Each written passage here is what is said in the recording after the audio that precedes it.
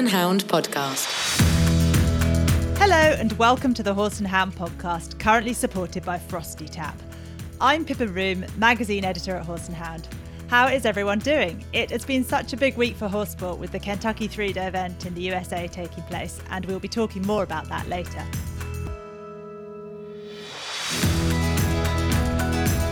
This week's podcast guest is Adam Forster, talking about Team Jinks' recent success at the British Show Pony Society Winter Championships and why this show is special. When I put a pony in the ring at an evening performance at the BSPS, whether it be winter or summer, and watch them go around the ring, it does something to you in ways that you can't really describe, but it is quite magical. We'll be reviewing last week's Kentucky 5-star, talking about an important Court of Arbitration for Sport ruling, and hearing news from an important women's summit. Finally, our podcast vets will tell us more about how your regular vet and a hospital vet will work together if your horse needs specialist attention. We're all working together to try and maximise sort of patient success. So there's a lot that goes on behind the scenes between first opinion and referral practices, and it goes on up and down the country as well.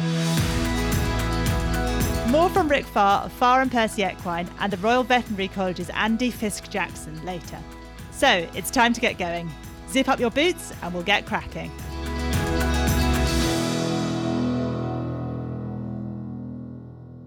Hello and welcome to Horse and Hound's guest interview. I'm Alex Robinson, showing editor here at Horse and Hound. And yeah, we are back. Shows are back in the calendar and we're back in the show ring doing what we love.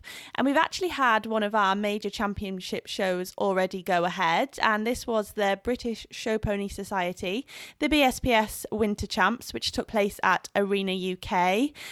So the champs took place over the weekend of the 17th and 18th of April. There was so many quality ponies, opportunities for all types and levels of rider. There were Royal International tickets on offer, as well as two prestigious Supremes. And these were the Restricted Supreme and the Novice Supreme, which was won by the Novice Show Hunter pony, Romano Spot of Distinction, who was ridden by Charlotte Caulfield.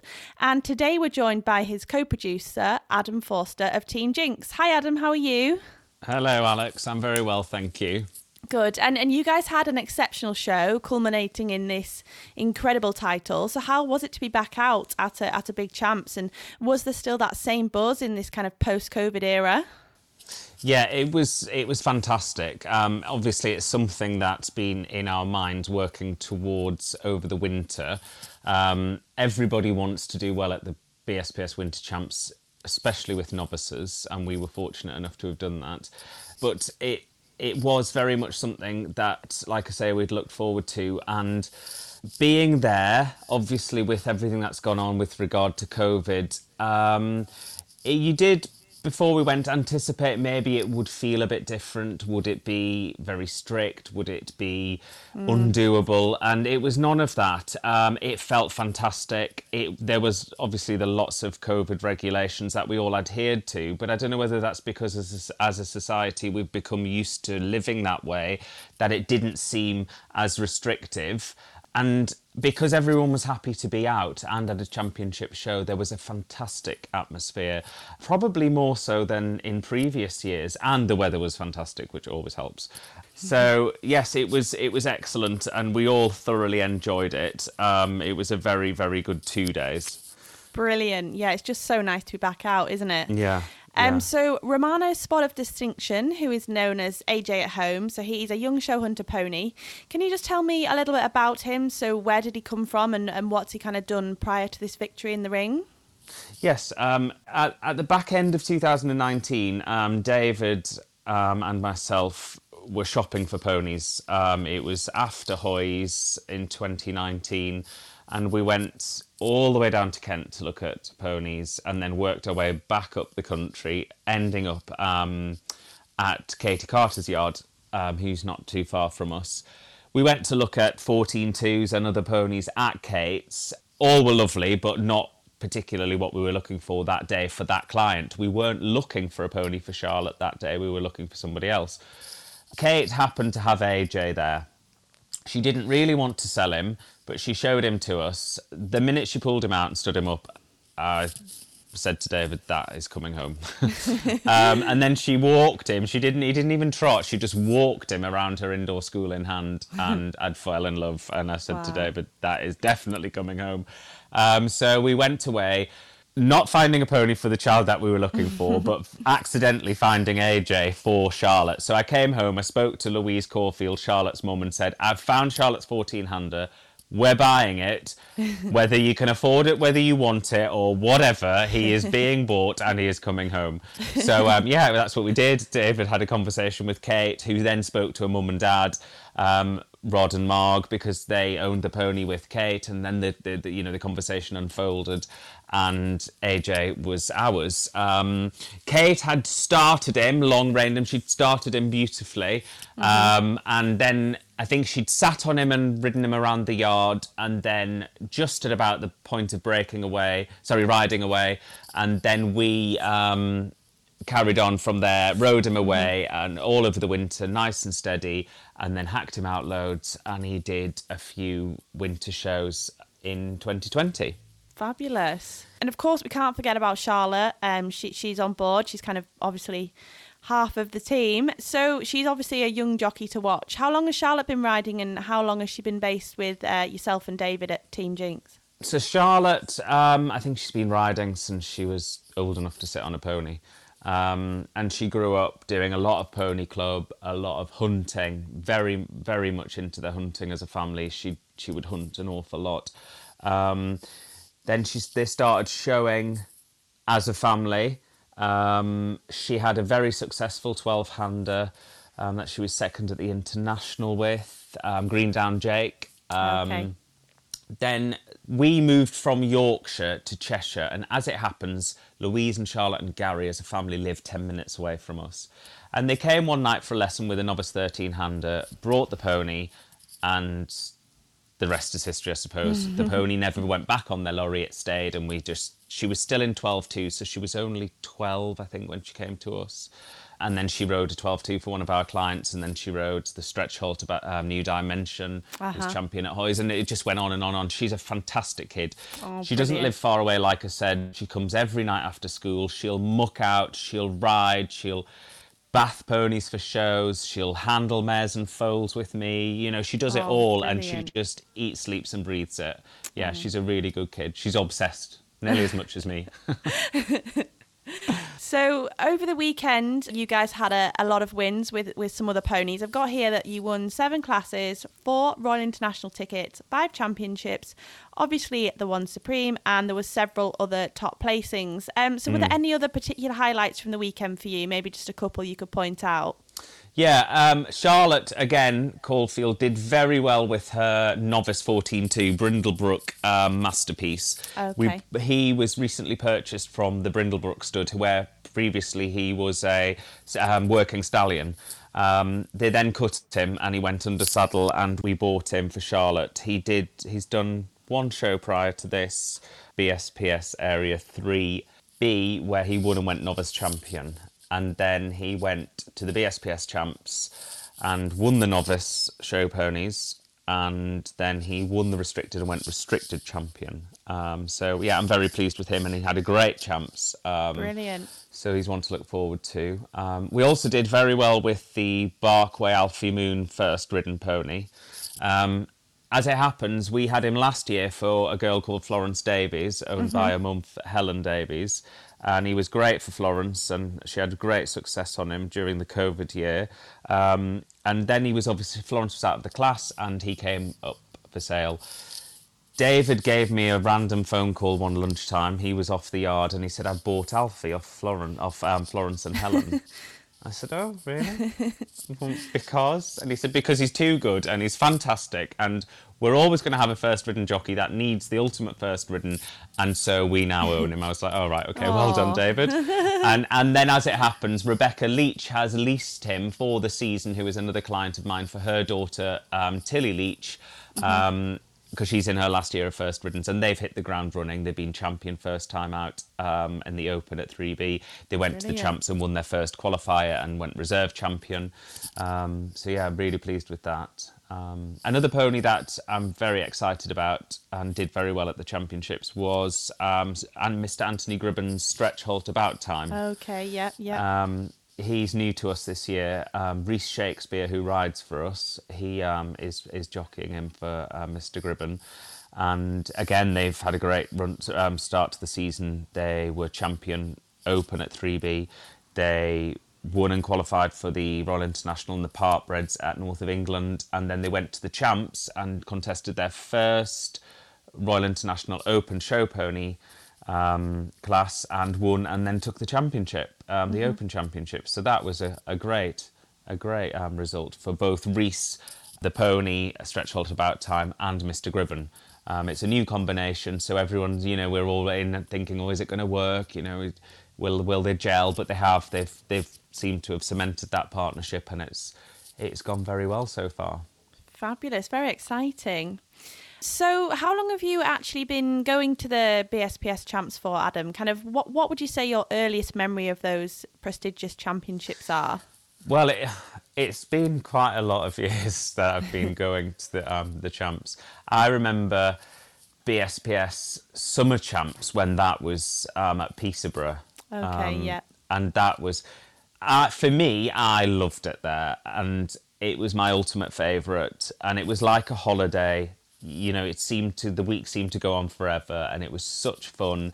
I still love the Champs. It's obviously at a different venue, a fantastic venue. And I always say, it's not like Peterborough was. But then I've chatted with David about it, and he feels the same because he remembers it there with such fondness. But the children that we take to Arena UK, it is the highlight of their year. And whether it be winter or summer. And I think because they didn't remember Peterborough and they never went, they love it just as much as we did. I love it at Grantham. It's great. But yeah, I remember it at Peterborough, and that Vauxhall Arena with the white fabric walls, and you couldn't move. You'd have to get there early to get in. And it was just, you were jammed in watching. It was electric. And that was, it was evening performances like that at Peterborough that inspired me, part of what inspired me to do what I do. I remember standing there thinking, I need to do this as a job. This is just magical. It is something else. And it is still like that. When I put a pony in the ring at an evening performance at the BSPS, whether it be winter or summer, and watch them go around the ring, it does something to you. It's in you. It gets into your bones, and it enlightens you in ways that you can't really describe, but it is quite magical. Amazing. And do you have maybe a favourite memory from the Champs, a favourite win? I mean, I'm sure there's been so many over the years, but either one yourself has had or a client. Well, for myself, when I was younger, it was probably winning the young judges. In that evening performance, it always sticks in my head. It was great, and you paraded round. I know not on a pony, but on foot, and that was a very, very special experience. And I'd worked so hard. Joanne Pybus had trained me, and then I'd gone for training with Valerie Swinburne, and then Joanne had sent me for a day with Caroline Nelson, and then Sarah Emerson, and I'd worked so hard to then have that ultimate win at the end, and the final was very special, and that sticks in my head. And that was, I think, one of the first years that had gone to Arena UK, so it was all very different and it was all very special. There's been lots of memorable wins at the BSPS over the years with the clients' ponies. One in particular was a lovely win, was when our first ridden Ravara, Mr. Todd, went mini supreme, and Chloe Sally got her wonderful pink flowery sash.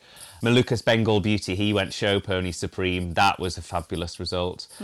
Charlotte Elliott Gruby on Homestone Tailor Made, they went intermediate supreme. Yeah, that was fantastic. The year that they then went on to take the championship at Horse of the Year show, so it was a lovely result.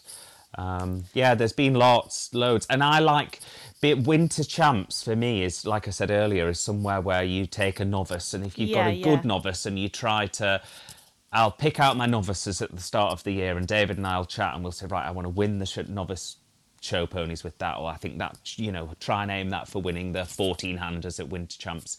And it seems to set a pony up well. They're always in good company, and it's quite prestigious. It's the start of their career. The Stretchholt New Dimension, he went there, he won the novices at Summer Champs and Winter Champs, and then he went on to then win Horse of the Year show and take the championship at the end of the season. And it does, I think if a pony can hold their own and do well in those novices in good, strong company, you kind of think, oh, I've got a good one here. I thought I did, and it's confirmed it. Sometimes you can think you've got a good one and you take it in that strong company and it doesn't do that well, and you think, maybe it's not as good as I think it is. But, that's showing, and that's how we have to all take it on the chin, and it's down to that individual judge. And actually, sometimes they're not as polished or as perfect as you think originally. But on the whole, they are, and BSPS normally sorts them out. And those sashes are definitely something else. They're definitely on the bucket list. Oh, they are without a doubt. To win those flowery sashes, It's a dream. I managed to win one with Menai Eurostar last summer to take the M&M title. Yeah, of course. And funny enough, I know this is quite random, but it was yellow and he's done, and it just seemed to be so perfect and matched, and it was magical. Even at my age, it was quite lovely. Wonderful. Adam, just finally, with the summer season fast approaching, where is Team Jinks heading next? Which shows kind of in the diary for you? Well, we've got BSPS Area 1A at Barnard Castle, and by the time this pod comes out, I'm sure that will have been and gone. The North East counties, which is I grew up in Northumberland, so that is my old area, 1A. So it's always lovely to go back to 1A and see everyone that I grew up with, and it feels like going home. It's a lovely show, and I look forward to that. And then it's just carry on with the run of the area shows, the BSPS area shows, hopefully doing well and gaining some more of those Royal International qualifications along the way. And then I'm sure enough, before we know it, we'll be on to the Horse of the Year show qualifiers. So plenty to go at. Yeah, plenty to go at, and lots to keep us busy and out of trouble. So thanks so much, Adam. It's been really nice chatting to you. And we wish Team Jinks a very happy 2021 showing season. You're most welcome. Bye.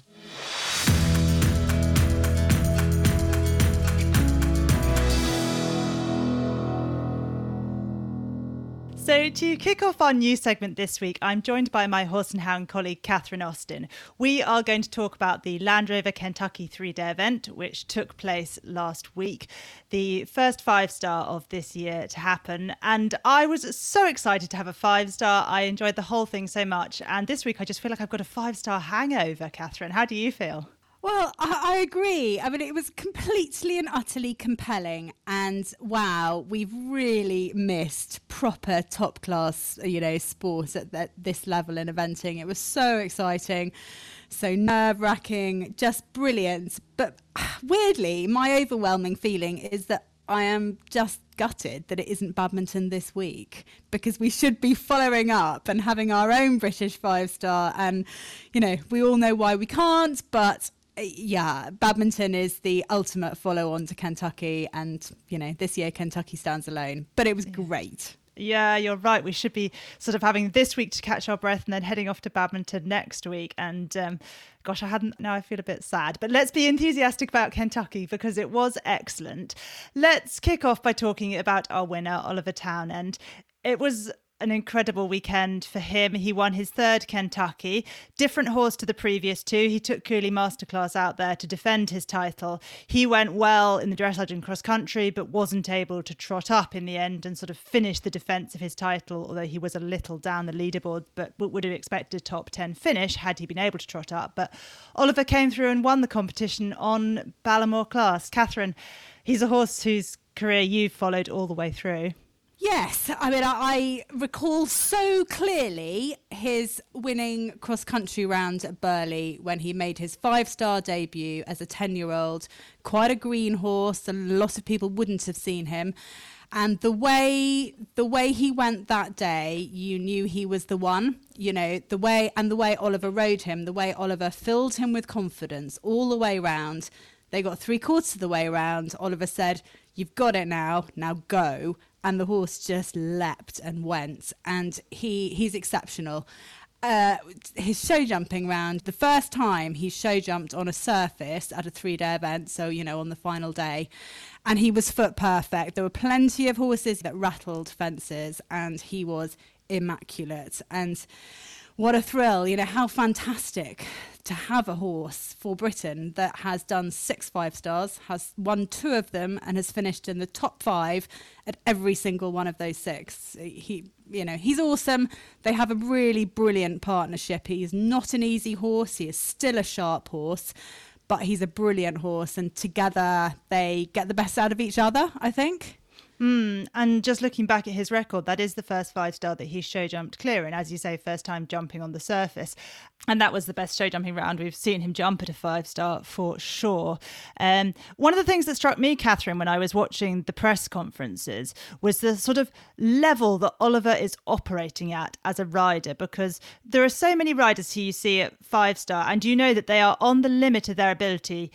And I don't mean that in a disparaging way. To ride at 5-star is an incredible achievement in itself, but you can see that to get round that course, they are putting every inch into themselves and their horse to make it happen. And yet, when you hear Oliver talk about the round that he had with Ballamore Class last Saturday, he didn't have everything going his way. It was pouring with rain. The horse lost a shoe. And he was so in control and so analytical about the fact that he had to keep the horse on his feet, slow down on the turns, take care anywhere it might be slippery, make up the time anywhere he could. And it was just obvious that his level of ability in being able to do that when things aren't really going his way is just incredible. Yes, I mean, they say that, you know, under extreme pressure, the athletes can only access quite a small part of their brain. And therefore, so much of it has to be experienced, doesn't it? Your body has to have experienced every kind of result to something happening. So you have those things in your toolbox. You know what to do instinctively. And I think the instinctive bit is an important word. But it's instinctive because you've learnt it by repetition. And, you know, Oliver has done a huge amount of 5-stars and a huge amount, and amazing to have got horses to 5-star, but to do really, really well consistently at that level, you need to have that experience behind you. You need to have those things in your toolbox. You need to know what to do in every possible situation, and Oliver does. And that result takes him up to 7th equal on the sort of all-time leaderboard of 5-star wins. It puts him on a level with the likes of Blythe Tate and Pippa Funnel in terms of 5-star wins. Yeah, pretty big weekend for him. And he was followed home by the 2 Prices, Tim and Janelle. Really strong weekend for them. 5 horses, 5 clears cross country. Amazing, absolutely amazing. You know, to get that amount of horses out there, you know, in a pandemic is some effort to have them prepped, have them ready, have them qualified, get them there. And then to go like that on all of them is extraordinary, and full credit to them. One of the absolute highlights for me was seeing, you know, the past badminton winner Classic Moe show jumping round. You know, the mare is 18 and, you know, she jumped this amazing clear round, having spun round the cross country in her normal, you know, fast fashion. And you think, yeah, what a girl. And I mean both the rider and the horse, you know, they're phenomenal. Yeah, definitely. And she finished 7th. Janelle Price also 3rd on Gravine de Rev. Tim Price 2nd on Xavier Fair. I want to touch on another Kiwi rider, Catherine. Jesse Campbell was 11th on Diacello. He's not a horse who had really crossed my radar before. He was a 5-star debutant, but pretty impressive to come home in 11th. And we're obviously assuming that Tim and Janelle are going to Tokyo. I don't even know why the New Zealanders would bother putting out a selection announcement about that. But I think Jesse has just made a really strong bid for the 3rd New Zealand team place. For sure he has. I'd seen the horse a couple of times last year and thought he was very smart, but to come out at his first 5-star and produce a result like that was, you know, was really impressive. Good for Jesse. Excellent riding cross country on Saturday, I thought. Again, a confidence-giving ride for the horse, asking enough without, asking too much. And yes, I would imagine that it's for someone else to overtake him for that place for Kentucky now, for London. Which Olympics are we talking about? Tokyo. For Tokyo now. Yeah, agreed. And talking of Tokyo selections and another nation, Kevin McNabb, 6th on Scuderia 1980 in Don Quixote. I think that he has definitely sort of put his cards on the table for an Australian team place. Yes, it was an impressive performance. I think he was disappointed at Pau last year. The horse went extremely well at Pau in 2019. Went to Burnham Market last autumn, had an excellent prep there and finished on his dressage score, and went to Pau hoping for really big things. And he just said the horse, was argumentative and just didn't give him the cross-country ride he was expecting and hoping for. But they were really impressive this weekend. And yes, if I was an Australian selector, I mean, obviously you and I should just select all the teams because we'd get it right. I would be thinking, yeah, well done you, job done. Yeah, clear inside the tying cross country, one show jump down. I agree with you. I think it's for someone else to ask Kevin now. We have to talk about the home side. Now, Catherine, I have discovered something this morning, which I hope you don't know, but you probably do, about On Cue, who was 4th and best of the Americans with Boyd Martin. So, Jalise and Alice Clancy, British Alice the mother, Jalise her daughter. All their on horses, their breeding dynasty. On Cue is one of their ons. Oh, I didn't know that. Good fact, Pippa. Well, she is a 3rd generation homebred for the Clancys. So On Cue, out of On High, out of On Song, out of their foundation mare, Orgamist. I'm so excited about this in a very geeky way, and I'm definitely proposing a Sport Horse feature for next year. Sport Horse specials for Horse and Hound on it. But she's not the horse that we thought was going to come through for Boyd. I said that Setzeleg was sort of the joint favourite with Oliver Townend's horses, and he was going well till he fell at the 3rd last cross country. But On Cue sort of came out of the blue to have that 4th place result, I think. Yes, I was expecting Setzeleg to be the big challenger of Boyd's 3. What a mixed day for him. You take 3 horses and one of them goes brilliantly and 2 of them don't. And that's sport. And I think he'll be, quite a bittersweet feeling about the weekend. But exciting to see this horse coming through and, really, really punching for it. And it was a mixed weekend for the Americans. Some very good performances, some less good performances, which is natural. It's their home 5-star. The contingent that travelled from Britain are, some of the best. You would expect more Americans to be, rightly, to be having a go at a first 5-star, more of a sort of middle of the road bunch. But I think that there was a lot of positives for them to be taken out of the weekend. I thought Tammy Smith and Maibaum really proved themselves at 5-star. There was quite a lot riding on it for them. They've done very well at the level below, but have also had some issues at the level below. And I know that she had an 11 penalties for a frangible device broken across country, but taken as a whole, her performance was very eye-catching. Yeah, so not a horse that I had seen in action before, and he was super elegant, I have to say. In the dressage, I was absolutely riveted. The thing that actually impressed me maybe the most about him cross country, Catherine, was the way he went on after that 11 penalties, because he started out looking like a very careful horse. And there is this thing that people say where you say, is a horse too careful for 5-star? Is he really up for the rough and tumble? And he started out jumping very careful. He got round to the end of the course to that fence where you jumped a rail, went to a ditch and to an arrowhead. He basically just forgot to take off with his back legs at the rail, essentially. I think he just jumped in, saw the ditch, put down with his back legs and never really took off, and was lucky there was a frangible device there that maybe saved an accident. But the thing that was impressive was that he kept going afterwards. He didn't kind of go, oh, that was terrifying. I don't like touching fences. I'm never going to do it again and I'm out. He kept going. He finished the course. He finished the course well. He was not a lot over the time, and he jumped to lovely clear on Sunday. If I was an American selector, I would still take Tammy to Tokyo. That 11 penalties wouldn't lose her spot. Yeah, I was interested because I'd heard Tammy say beforehand that, she knew what a big deal this was. And you know, she really felt the pressure, and I thought, it'd be interesting to see how you do deal with the pressure, and then to have that happen cross country, to go into the show jumping and know that she really, really had to show jump clear, and to do it, great. And then she said afterwards, I felt the pressure and I liked it. And I thought, yes, good for you. You've got to be really competitive at the top level. You've got to want to put the pressure on, and you've got to be able to operate underneath it. Definitely. Good point. And let's just talk for a minute about Derek de Grazia's course. You know, it was a genuine 5-star. It's a cliched thing to say, but it really was, wasn't it? Yeah, it was really serious. I mean, you know, good for him. The stats are quite interesting, aren't they? Because actually, at points, and this does happen at 5-star, you tend to only notice the problems and you think, oh my God, this is causing carnage. And actually the stats were pretty good. I think it was a 66% clear rate in the end. The one stat that stands out that I'm sure Derek will be less happy about with the fact there were 7 horse falls, which in the modern sport is not perhaps ideal.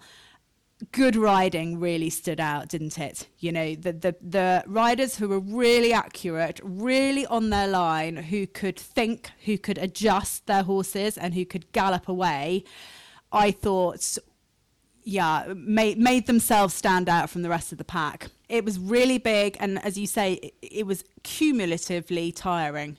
Yeah, and I think that's what we saw at the end of the course, where we had those couple of full sets of leg oratorio in that final combination. There was nothing about that combination that should have caused a 5-star horse to fall, but maybe a little bit of tiredness, a little bit of leg weariness, a log slightly downhill, and that just came in for Sets Leg, who is, you know, a proven 5-star horse, and for Oratorio, who didn't really deserve that full William Foxpitt's ride. He was, I thought, improving in confidence all the way round until he got to that point, and it was a real shame that happened. Yeah, wasn't it? It's an awfully long way to go, and to get that far.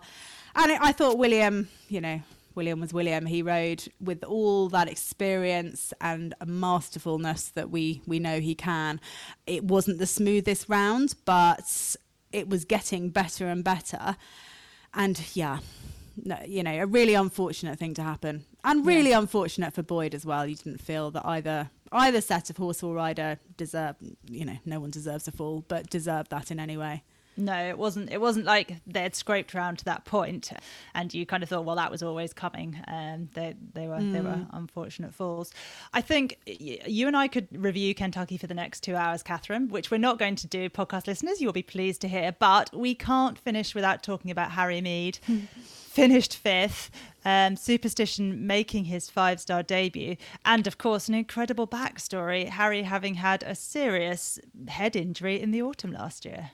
Who would have thought a month ago Harry Mead would be going to Kentucky and finishing 5th? I mean, it's extraordinary, and isn't sport cool because things like that happen? An amazing achievement.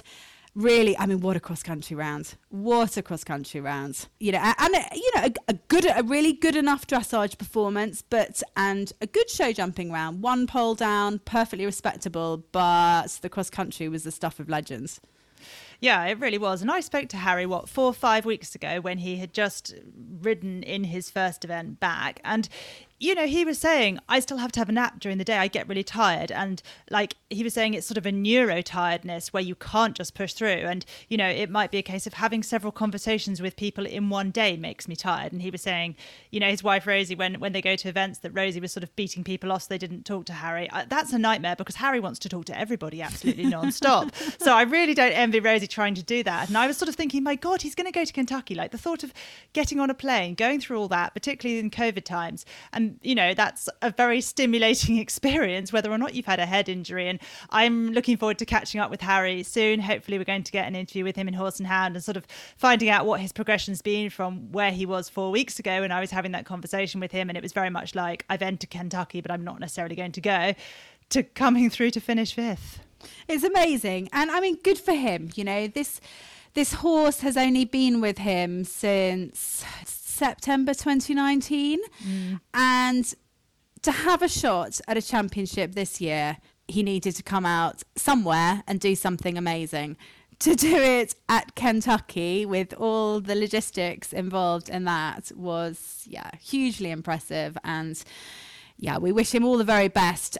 And I think he is someone who has piloted himself up that championship selection board by quite a long way by doing this. I definitely think he's given the British selectors something to think about. And if it isn't Tokyo, I would love to see him at the Europeans in September this year. Catherine, we are going to stop because otherwise we will fill this entire podcast with you and I talking about Kentucky. Easy. Yeah. I know. Is there anything finally you want to say that you just can't finish without, mentioning? No, I was glad you said about Harry, but I just think I really want to say from both of us and from everyone at Horse and Hound, well done to Oliver and Ballamore class, because what they achieved this weekend was phenomenal. Yeah, it was a great result. And we have him on our cover this week, and it's a lovely picture of him on his lap of honour, and it's brilliant to have a big event like that to celebrate. Indeed. Thank you, Catherine. My pleasure. For the next part of our news review, I'm joined by two colleagues from the Horse and Hound news desk. So first of all, it's hello to our news editor, Eleanor Jones. How are you, Eleanor? Yeah, good, really good, thank you. Been getting out to more shows and absolutely freezing to death. No exaggeration, of course, at a show on at the weekend, which was just, oh my God, the wind is so cold. But yeah, we'll take that to get out to some shows. You are always at shows. You're like, jump, jump, jump. You love it. Oh, it's amazing to be back out. And we also have with us our senior news writer, Lucy Elder. How are things going with you, Lucy? Good, thank you, Pippa. I've been out at a show this weekend, not with a horse. I was out reporting at Kiso Premier League, which was, it was lovely actually to get back out and see so many people happy to be out, horses very happy to be out, and some really, really good competition actually. So yeah, great weekend. Great. Who were the big winners there?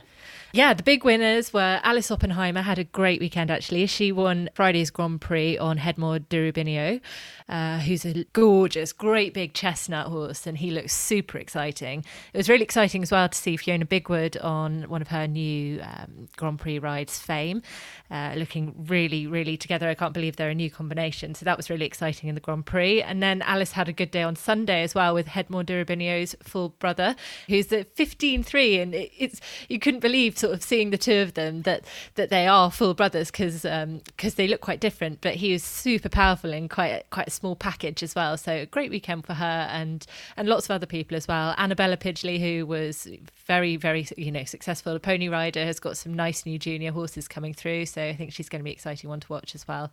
And lots of other good winners covered in the report in this Thursday's magazine. Oh, great. Well, I'm glad you were able to get out to that show and see some dressage while the rest of us were glued to the Kentucky live stream. Now, on the news front, Eleanor, I'm coming to you first today. And you've been writing about a big story concerning the FEI, which is, of course, Horse Sport's international governing body, and the Court of Arbitration for Sport, known as CAS.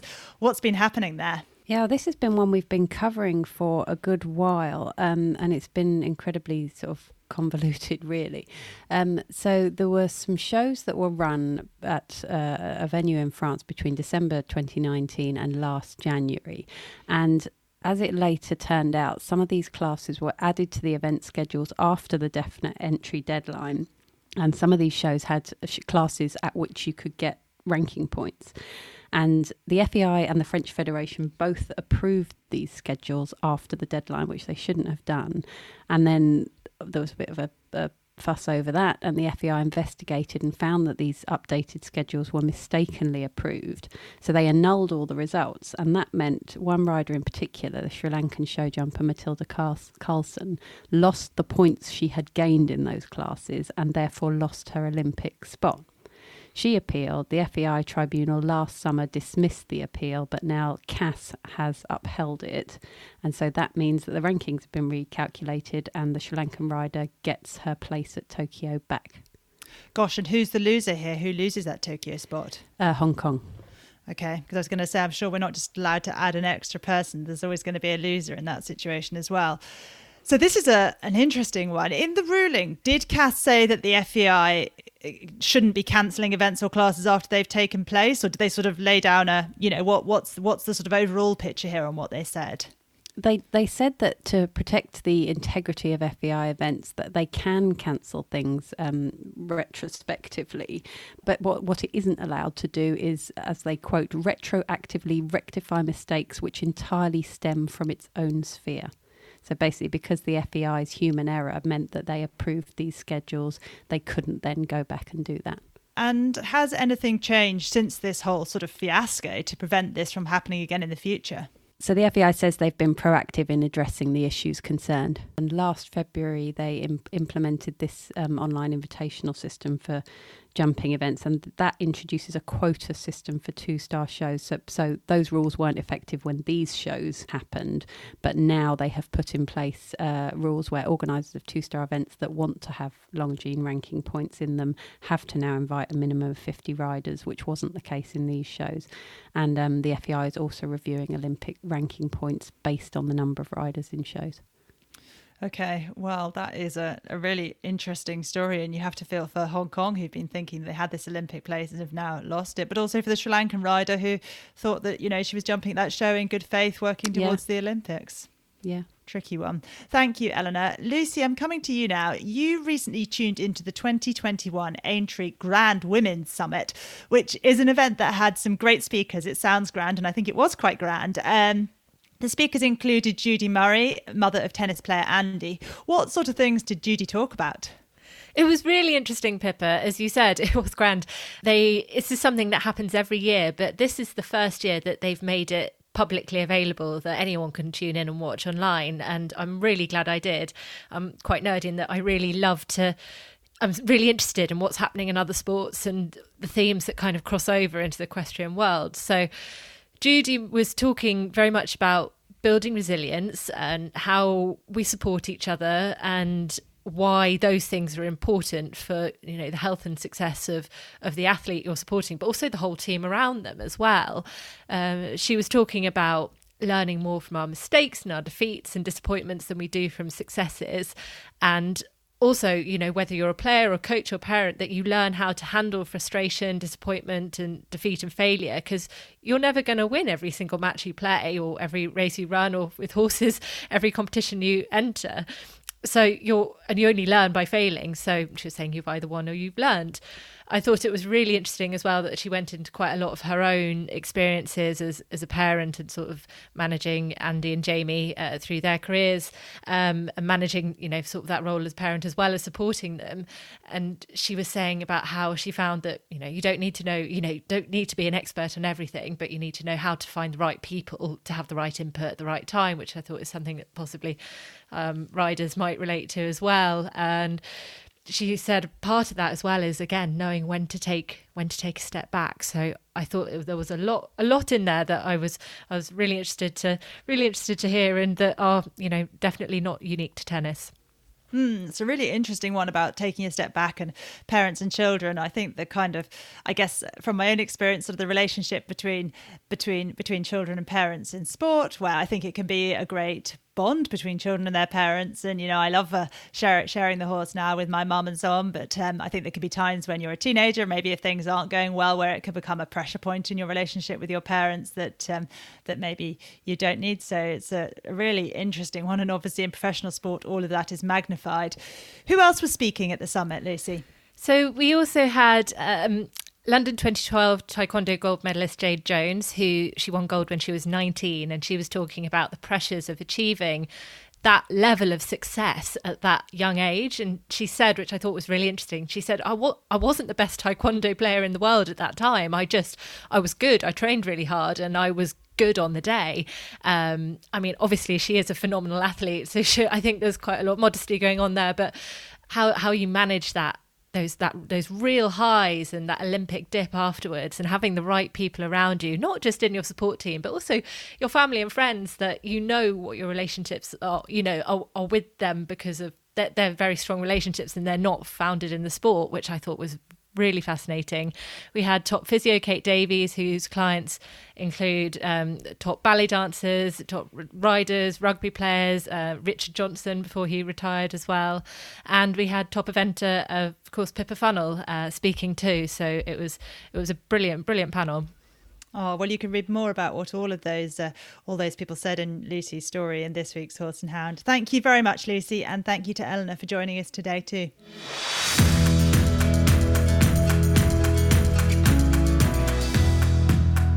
The Horse and Hound podcast is currently supported by Frosti-Tap from Roco ES Limited. leaders in frost-free technology. Introducing the C1000 yard hydrant. Fresh mains water all year round, no matter what the temperature outside. Over to our vets now for some expert insight. My name's Rick. I'm a first opinion practitioner from Farr and Percy Equine, and we have the pleasure of also having Andy Fiske-Jackson, one of the referral surgeons at the Royal Veterinary College, with us today, just to have a quick chat, actually, to let you know about the relationship between first opinion practices and referral hospitals and their importance, and actually what happens behind closed doors, really, to keep our patients or our clients really well informed and keeping patients sort of data and care up to date. So I'd like to introduce Andy. Hopefully he's on the line. Hi, Andy, you there? Hi, Rick. How you doing? I'm doing very well, thank you. Not too bad. So, Andy, if you just want to give us just a very quick rundown of who you are and where you are, and then we'll get cracking on into how we kind of work together. Yep, so I'm one of the surgeons at the Royal Veterinary College, and we have a bunch of different specialists at the equine referral hospital, just like many referral centres will, and each one dedicated to different specialisms to treat your horse. So yes, we'll go on and discuss the kind of relationship we have, Rick. Well, fantastic. I mean, I think it's probably something that clients probably don't appreciate, that whether it's good or bad, on the amount of times we actually speak to one another, and quite often usually at sort of 10, 11 o'clock at night as well, when we're all kind of getting back in from clinics. But from a first opinion point of view, and we try to stay apprised of all of the latest research and techniques that are out there, but we are heavily reliant as well as many first opinion practices are on local referral hospitals for additional advice and support, and that with actually keeping up to speed with things, and also when we do refer stuff in, to make sure that client communication and communication between referral centres, first opinion centres and client is also kept up to speed. So there's definitely a degree of trust that I don't know about you, Andy, but over a number of years that we slowly develop. Absolutely. Yeah, I mean, the communication with each other within our hospital, but also disseminating that out when we're chatting about cases. You know, we'll talk about, there's this recent study which suggests that actually this is a better way to proceed with this case. And actually the rapport you build up, and Rick and I have known each other for, I don't know how long it's going to be now, but a decade or so. And a few years. It's a good number of years. And actually, you go through, some difficult cases, but also some great cases, and you build up definitely a rapport, and you can talk, much more frankly and honestly with each other. Yeah, and I think from a first opinion side, we're frequently out in the field. Obviously, some horses aren't insured; there are financial constraints. So to have people such as yourself and other specialists on the end of the line to say, look, frankly, we are unable to refer this one. However, what can we do? We've done as much as we can. Are there any new techniques or anything else, or any advice? Because I think with any industry, you can't do absolutely everything. You don't know every technique. You've never done every technique. So, and I've had multiple times when I've called yourself up just to say, right, okay, what is the best way to approach this one? And those little things that you've just picked up over the years from the surgical point of view, to say, well, you're feeling for X, Y, and Z, and it really helps. And I don't think that anyone, if they haven't got a good rapport with their referral centre, are not going to be able to benefit from it. Well, no, you also, you start getting down alleys where you just don't really improve at all either. You don't improve your experience, and you want to be doing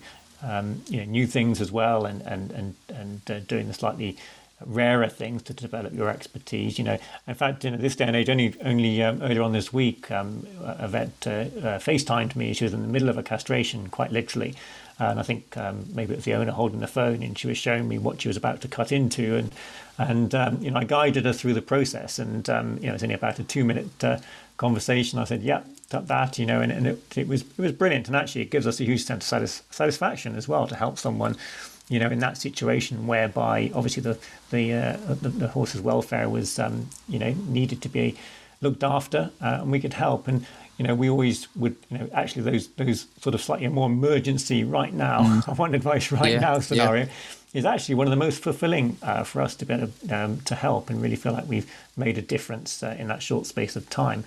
So yeah, absolutely agree. That's vital. And that's the thing that most clients probably don't get or appreciate or don't ever get to see that interrelationship. I mean, when we're going out and we're taking x-rays and ultrasound, there's countless occasions where we've taken the image. We're not quite 100% sure whether it is significant or not. So taking the images and, again, sending them to yourselves, because I know down at the RVC you have multiple imaging specialists as well that have also looked at x-rays that we've sent you, and then whether that is applicable for surgery. I mean, I can imagine you still get quite a few of those coming through from multiple first opinion practices. Absolutely, yeah, and actually, all over the world in reality, if you're deemed to be particular specialist in certain things, but certainly the happy to look at scans, and it's interesting sometimes. I'll report back, and I'll say, God, that's a really good image of that. Actually, can I keep that and use it for when I'm teaching and things? And it's it is, and it's really helpful to see how things are appearing. And actually how things have improved as well over the years in terms of the quality of the images that are coming through, X-rays, ultrasounds, they are astounding actually. And it's nice also seeing less experienced vets develop in their expertise as well, and sending better and better images, more readable images. But equally, we're very much understanding that out there in the field, it's not always that easy. We have what we call our ivory towers. We have a beautiful room set up, and lots of people and the envy of every first opinion clinician.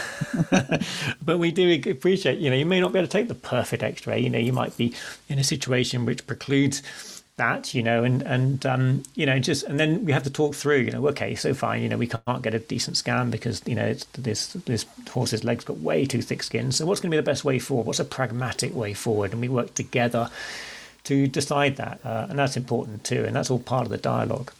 Yeah, and I think that dialogue also takes time. A lot of the time, again, we're in a world where it's on social media and everyone wants everything almost straight away and answers straight away. The joy of being able to work closely with a referral centre like that is you can send stuff over, and normally within, again, 12, 24 hours, we're having discussions, and there's a lot going on behind the scenes, again, to then suddenly present an owner with all the facts and figures that they could ever need straight away. So if people get frustrated having to wait for answers, bear with us. Yeah. We're all working hard. It's as Rick will know, most of my phone calls are done on my drive home at night, and simply because that's the time I'm a captive audience in a sense. I've got my hands free, and I'm just calling owners of my cases and vets and so forth. But equally, I always say, to any vet, if you really are looking to get hold of me to look at something, just keep phoning me. I respond well to pestering, and I know that Rick wouldn't keep phoning me unless there was something,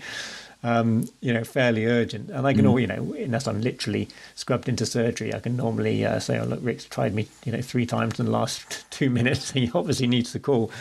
And I think as clients do appreciate that, we're all working hard. It enhances, as you say, the patient experience and the outcome in the end. So there's a lot that goes on behind the scenes between first opinion and referral practice, and it goes on up and down the country as well. Sometimes you do get a clash of personality, so also having that slow build up of rapport and everything else, we can say, you'll probably find this client would work better with this surgeon or vice versa. So we're all doing it with everyone's benefit, really. So just give us all time. We are working hard in the background. No, definitely. And just going back, I guess, a step just a little bit, really just the communication before a patient comes in is critical, because we don't want to have to be without knowledge of the nuances, any background, what's been done. That's really important, before the patient gets to us. And some vets are better than others for that. I know that some are busy, but something that Rick's and his practice are very, very good at. Always getting sent the complete history. But that's imperative, because we need to know, in order to maximise the treatment, the benefits of treatment. There's no point us repeating things or not being aware of the results of certain tests. and so forth. That's all these sorts of things are vital before they come in. But that again comes with good. And even though, let's say one slips through the net, I can say, "Oh, Rick, you didn't call me about this one." I call him, just before the patient arrives. Oh, great, yeah, we have a good chat about it, and that's fine, because no one's perfect. I mean, Rick is, of course, but it's we try. But it's having that relationship. You say, I've got his mobile number, ping him a call. Hi, Rick, how you doing? Oh, I've got Bella coming in, whoever. And we can have a chat about it, and it's all good. So hopefully that kind of ties it up a little bit to let clients know what we do in the background, how we're kind of all working together to try and maximise sort of patient success. So always keep in touch with your own first opinion practitioners and your referral centres, and let us know when we're doing stuff well or if there are any problems. So, well, Andy, thank you very much for joining us. No problem. Hopefully we'll hear from you again in another one. And keep working hard. Thanks, Rick. Thank you both. Next week, Rick and Andy will be back to give us the lowdown on MRI scans. We also have a real treat for you in our interview slot.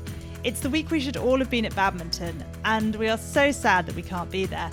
But we will be speaking to the 2019 badminton winner Piggy March about her build-up to that week back in 2019 when she was triumphant at the event with Veneer Chimera. We'll have all the week's news as normal too, of course.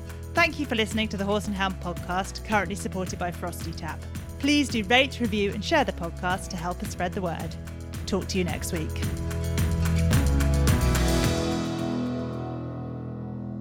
The Horse and Hound Podcast is a Media Cage production.